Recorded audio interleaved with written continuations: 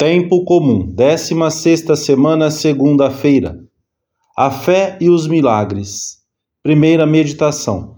Necessidade de boas disposições para receber a mensagem de Jesus. Lemos no Evangelho da Missa que se aproximaram de Jesus alguns escribas e fariseus para pedir-lhe um novo milagre que lhes mostrasse definitivamente que ele era o Messias esperado. Queriam que Jesus confirmasse com espetáculo aquilo que pregava com simplicidade. Mas o Senhor responde-lhes anunciando o mistério da sua morte e da sua ressurreição, e servindo-se para isso da figura de Jonas. Não se dará a esta geração outro prodígio, senão o do profeta Jonas. Com essas palavras, Jesus mostra que a sua ressurreição gloriosa, ao terceiro dia, tantos quantos o profeta esteve no ventre do grande peixe, é a prova decisiva do caráter divino da sua pessoa, da sua missão e da sua doutrina. Jonas fora enviado à cidade de Nínive, e pela pregação do profeta, os seus habitantes tinham feito penitência. Jerusalém, no entanto, não quer reconhecer Jesus, de quem Jonas era somente figura e imagem. O Senhor recorda também que a rainha do meio-dia, a rainha de Sabá, visitara Salomão e ficara maravilhada com a sabedoria que Deus havia conferido ao rei de Israel. Jesus também está prefigurado em Salomão, em quem a tradição via o homem sábio por excelência. A censura divina ganha mais força com o exemplo desses pagãos convertidos. O Senhor conclui dizendo: aqui está alguém que é mais do que Jonas. Aqui está alguém que é mais do que Salomão. Esse alguém que é mais é na realidade infinitamente mais. Mas Jesus, talvez com uma carinhosa ironia, prefere suavizar essa incomensurável diferença entre ele e os que o tinham prefigurado, que não passavam de sombra e sinal daquele que havia de vir. Jesus não fará nesta ocasião mais milagres, nem dará outros sinais. Os seus interlocutores não estão dispostos a acreditar e não o farão por muito que lhes fale e por mais sinais que lhes mostre. Apesar do valor apologético que têm os milagres, se não há boas disposições, até os maiores prodígios podem ser mal interpretados. O que se recebe ad modum recipientes recipitur. As coisas que se recebem tomam a forma do recipiente que as contém, diz o velho adágio. São João diz-nos no seu evangelho que alguns, ainda que tivessem visto muitos milagres, não criam nele. O milagre é apenas um auxílio à razão para que possa crer, mas, se faltam as boas disposições, se a mente se enche de preconceitos, só verá escuridão, mesmo que tenha diante de si a mais clara das luzes. Nós pedimos a Jesus, nestes minutos de oração, que nos dê um coração bom para podermos vê-lo no meio dos nossos dias e dos nossos afazeres, e uma mente sem preconceitos para podermos compreender e nunca julgar os nossos irmãos, os homens.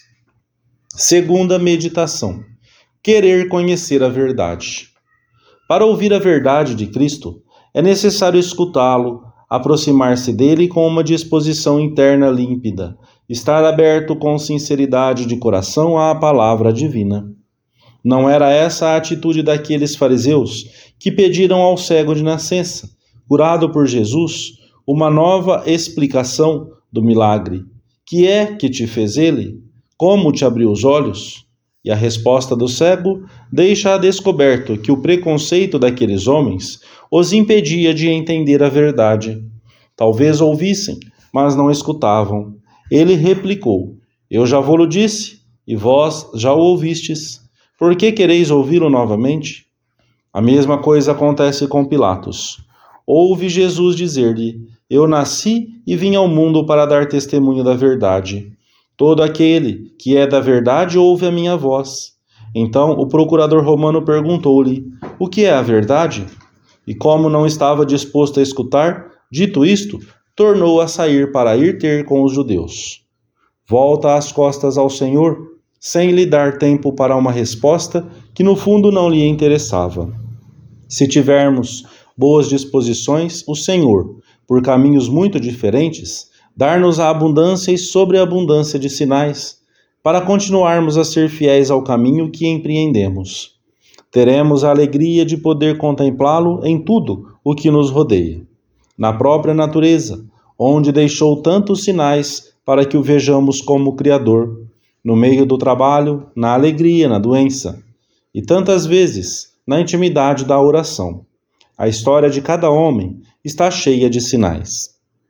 Muitos fariseus não se converteram ao Messias, apesar de o terem tão perto e de serem espectadores de muitos dos seus milagres, porque lhes faltavam boas disposições. O orgulho deixara os cegos para o essencial. Um dia chegaram a dizer: ele expulsa os demônios por meio do príncipe dos demônios. Muitos homens encontram-se hoje também como que cegos para o sobrenatural por causa da sua soberba, do seu empenho em não retificar juízos carregados de desconfiança, por causa do seu apego às coisas deste mundo e da sua sensualidade. Ouve falar a uns conhecidos sobre os seus aparelhos de rádio. Quase sem perceber, levei o assunto ao terreno espiritual. Temos muita tomada de terra, demasiada, e esquecemos a antena da vida interior. Esta é a causa de que sejam tão poucas as almas que mantêm um trato íntimo com Deus. Oxalá nunca nos falte a antena do sobrenatural. Terceira meditação: limpar o coração para poder ver, deixar-se ajudar nos momentos de escuridão. Aqui está alguém que é mais do que Jonas. Aqui está alguém que é mais do que Salomão. O próprio Cristo está ao nosso lado. Bate à porta do homem, da sua inteligência e do seu coração, não como um estranho, mas como alguém que nos ama, que deseja comunicar-nos os seus sentimentos e até a sua própria vida, que quer dar solução divina àquilo que nos preocupa ou até nos oprime. Mas, assim como as ondas de rádio sofrem interferências que impedem uma boa sintonia, também podem apresentar-se obstáculos no campo da fé. Por vezes, as trevas podem afetar pessoas que vêm seguindo o Senhor há muitos anos e que ficam, por culpa própria ou não, desconcertadas ou como que perdidas, deixando de ver a alegria e a beleza da entrega. Nesses casos, tornam-se necessárias umas perguntas feitas com sinceridade na intimidade da alma. Desejo realmente voltar a ver? Estou disposto a concordar ao menos em que existem razões e acontecimentos que revelam a presença de Deus na minha vida? Deixo-me ajudar? E para isso exponho a minha situação com clareza, sem esconder-me por trás de teorias, sem maquiagens, sem paliativos?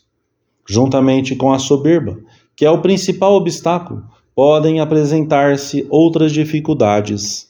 O ambiente ávido de comodismo, que tende a rejeitar por princípio tudo o que implica sacrifício e cruz, que pode armar laços sutis, cheios de razões humanas contrárias ao que Deus pede em determinado momento.